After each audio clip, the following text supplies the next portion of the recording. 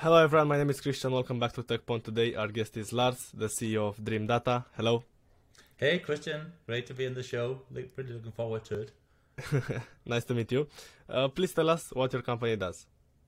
So yeah, I'm the CEO of Dream Data and a co-founder of it. So we're three co-founders. So we basically help B2B marketers figure out what works and what doesn't. And we do that by collecting data about marketing and sales processes and providing analytics of it. I don't know, I've started working in B2B for less than a year, so I'm super excited to learn more from you. Yeah. So please tell us what's the biggest problem that you solve. So how do you help B2B companies? You can say there's a bunch of business problems you can solve once you collect all that data. So attribution is one of the major problems that people come to us for. So it's basically you spend a lot of money on advertising, what became of that money, or Okay. you are successful, you feel, in generating pipeline opportunities, but what's actually creating those opportunities? So those are typical problems we help solve. But you can say once you have collected data about the buying journey from across different systems, you can also solve a lot of other problems like really good lead scoring or really good churn prediction, better marketing automation. You can do a lot of things with that data. So how do you collect the data? Yeah, so you say we have two, mostly we work off data people already have.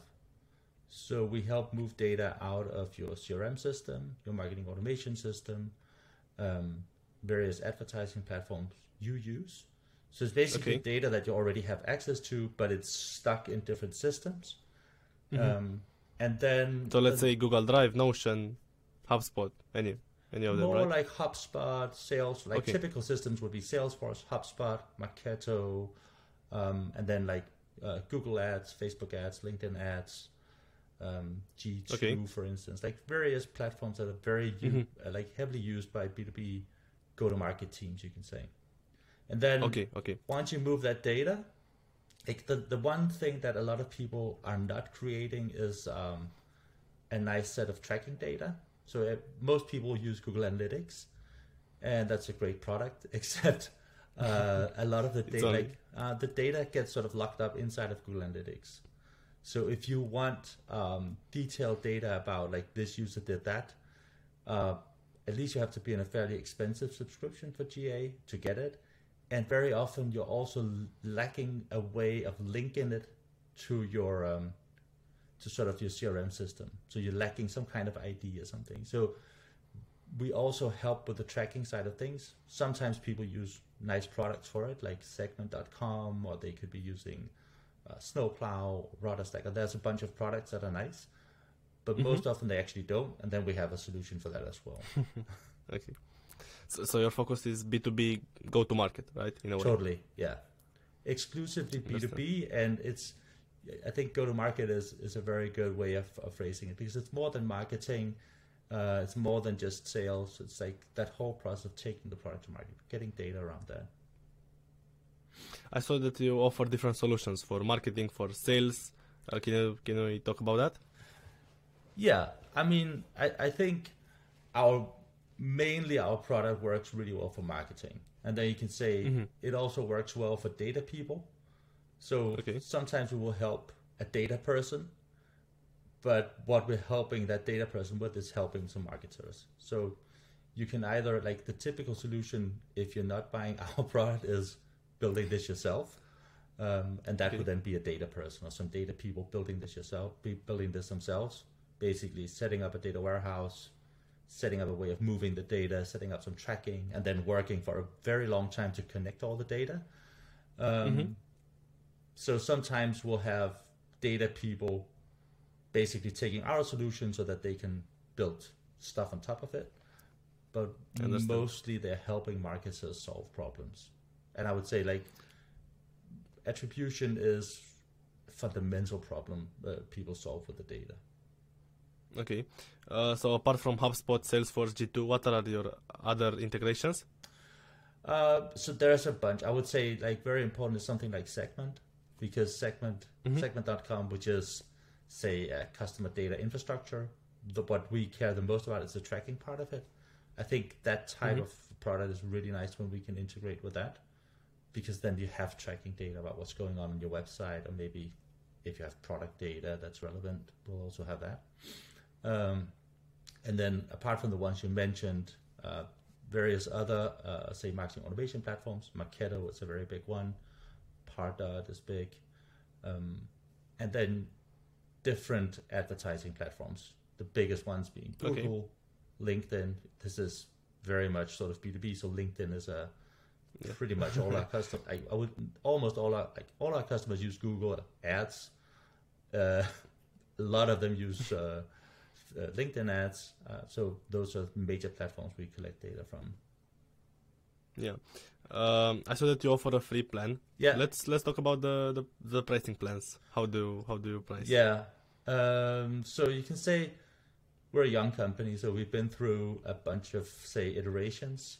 We started out with a product that was quite handheld, and when a product is very handheld, it's hard to offer a free version of the product or even free trials, because every customer is a lot of work. Now we have a product where people can come in and self-provision the product, so sign up, take the product and use it. And with that, we've been able to offer a free version of the product. So right now, the free version is, we're transitioning it. So the free version of the product is, say, a B2B version of Google Analytics, you can consider it. So it's basically account-based tracking on your website, being able to count, of course, users, but also companies on your website, being able to see sort of how many are returning, like those things you typically do with Google, and what are they doing on your website. And then there's a trial version of the full product where you then connect CRM data and other data sources with that tracking data. And then, so it's a free trial of that, and then that is then the paid product. Okay, so that's in a way the free trial.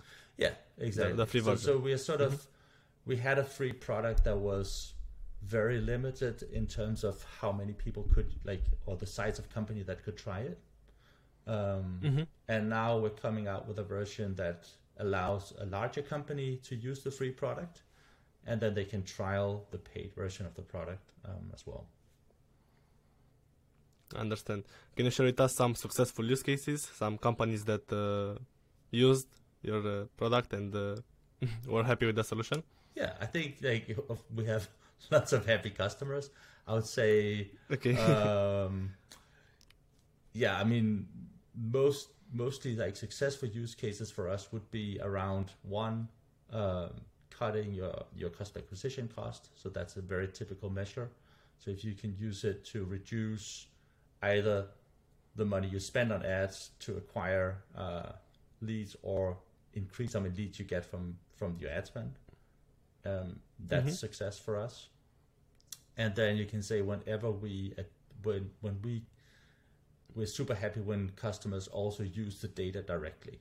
So they don't just take, say, our simple to easy to use product, but they go one level deeper and integrate the data directly into some processes that they care really deeply about. Okay, it makes sense. So do you have any competitors? What's your view on competition? I don't know, it seems pretty new to me, so that's why I'm asking. So I mean, I think when you're in this MarTech go-to-market technology space, there is a lot of different solutions out there, doing a lot of things that sound quite similar. I would say for us, there is at one end of the spectrum, there is building this yourself, and then it's a really marketing technology we're competing with. Then it's more like infrastructure products, like taking a data warehouse like Snowflake and maybe Fivetran as something to move data, Segment. So you take a bunch of products and you build something yourself, and then also a team of you need a data team. So that's one end. So in that sense, a lot of our competition is sort of build versus buy. And then at the other end of the spectrum, what we would typically be replacing is Google Analytics plus some spreadsheets plus maybe some student workers taking data out of systems. So that's also why we're doing this focus more on seeing if we can deliver a strong product that can solve some of the things that people are trying to solve with Google Analytics, like when they use that. You said you're a pretty young company. When did you start the company? So we founded in 2018. So we're 4 years old today. Yeah. And how did you come up with the idea? So I think our founding story is similar to a lot of other SaaS founding stories. We were working at another SaaS company, a company called Trustpilot in Copenhagen. And basically, we had a complicated go-to-market, not uncommon for a B2B company. So we had a complicated go-to-market. We were using a lot of different products in that go-to-market, and they were all generating data. So we had lots of data. We were actually also very good at it. We moved all that data into data warehouse, but that didn't sort of magically connect it all into a sort of a beautiful data model where we could ask these types of questions from. So that didn't, and we looked for products that could do that for us. We were especially interested in figuring out this sort of attribution problem, like where did the revenue actually come from? And when we couldn't find a product, then we built, an internal solution, and at one point decided, okay, this is actually, we felt that we were like every company, you feel you're very special, but there are also certain parts of what you do that's maybe not that special. And the Trustpilot, the go-to-market wasn't that special. It was, salespeople, marketing. There was also some product growth. So it was complicated, but it wasn't very different from what other companies are doing. And the systems we used were very standard. So we were using Salesforce, we were using HubSpot, we were using Segment that I talked about. Why wasn't there a solution for this? So that's how we got started. I understand. And also because it was a huge pain to go through that internal project of integrating all the data. It took a long time, and it was, you had to put some very smart people to work at it, because it's not a trivial problem, and they need to work on it, focus for a long time to solve it. And we prefer having those people working on the product or things that were special to our business instead of this. So that's how we got started. And your other co-founders also worked at Trustpilot? So we were 2 people working at Trustpilot, and then actually Stefan joined a little bit later when we were you can say when we stopped at Trustpilot, what we did was we had this idea, okay, we're going to try to build a company around this. So we built, say, a duct tape prototype and some presentations, and then we went around pitching that to different people. We're from Copenhagen, so the Copenhagen ecosystem, people we knew or could get introductions to. And one of them was Stefan, who is a B2B marketer. So he's very much sort of, he very much represents the type of person we're selling a lot to at the moment. And he was suffering from this. He had built up, that was another startup. So he had been building up sort of marketing spend over time. And initially, when you're spending maybe 10,000 euros a month, you have a fairly good idea about what's actually working and what's not, because you're only doing a couple of things. But when you then 10x that, and you add in a lot of things, then it becomes very opaque, like understanding what is the impact, what does spending now mean, when does it actually create revenue, if you want to sort of understand the impact in the funnel. And he was suffering from this. And then instead of becoming a customer, he became a co-founder. So that's how he joined. And then from there on, we started, very nice.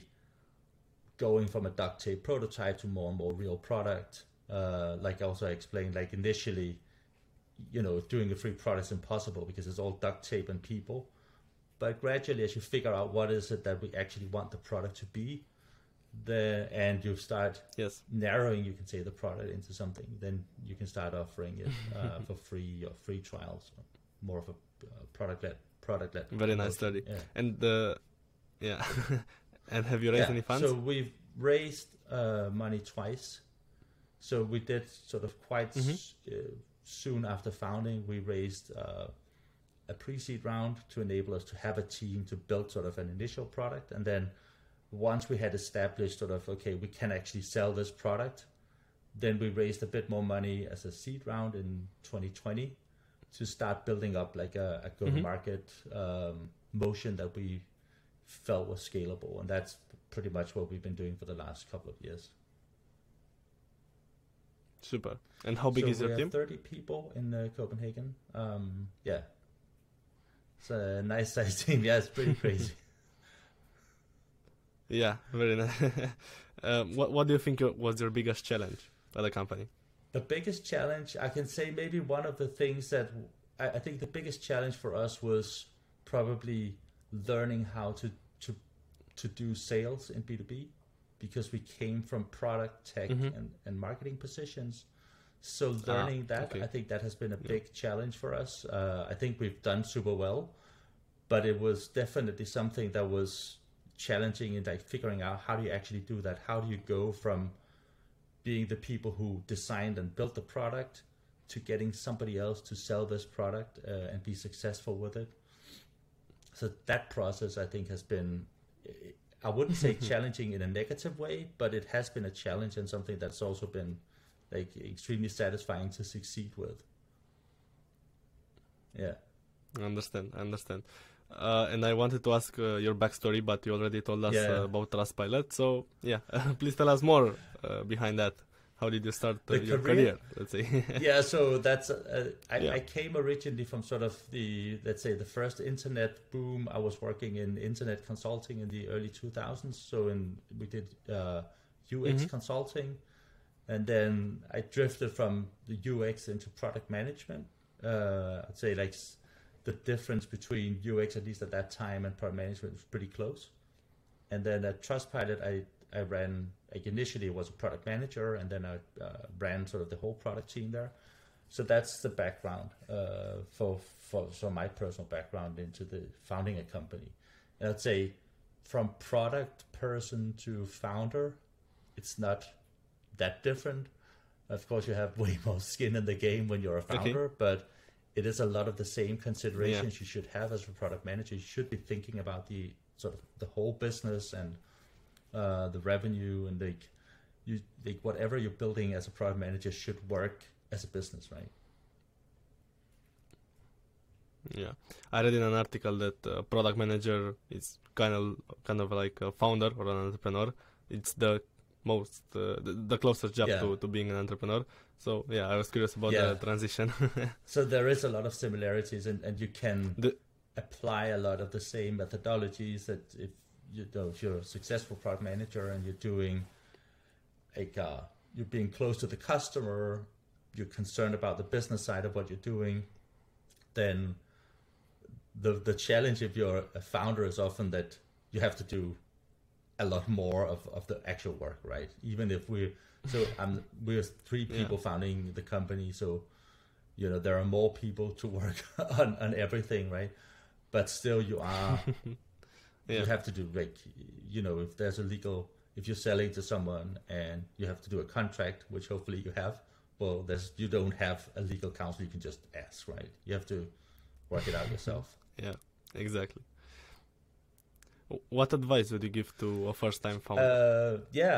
I think one thing that what I would have liked somebody to advise me was be more focused.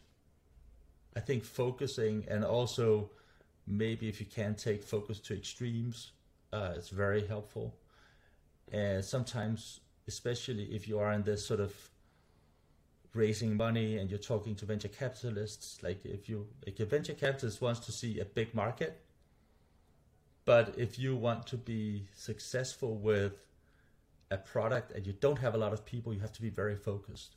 So I think sort of not confusing those two things, and like at one end being knowing that there is a big market out there, but at the other end being extremely focused so you can do a very narrow product.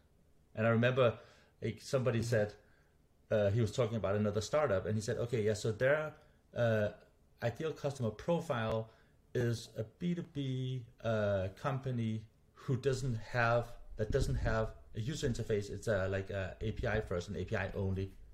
I mean, that's a very narrow ICP, right? So the more you can narrow it down, the better your chances are of building a successful product that people really love. I think what you then have to promise yourself if you want to build a big company is that that tiny sort of razor focus represents a very large market that you can then grow into, right? Very interesting. I hadn't thought about this. Thanks. It's a great perspective. Thank you very much. I hope that somebody out there can use it, because I think last actually question. it would have helped us a lot if somebody had told us that. Yeah. Thank you. And one last question. What's So your favorite software at the moment? I use a product called High Touch a lot, that I like a lot.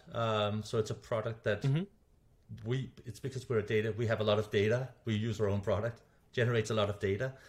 And sometimes you want to move that data back to other systems.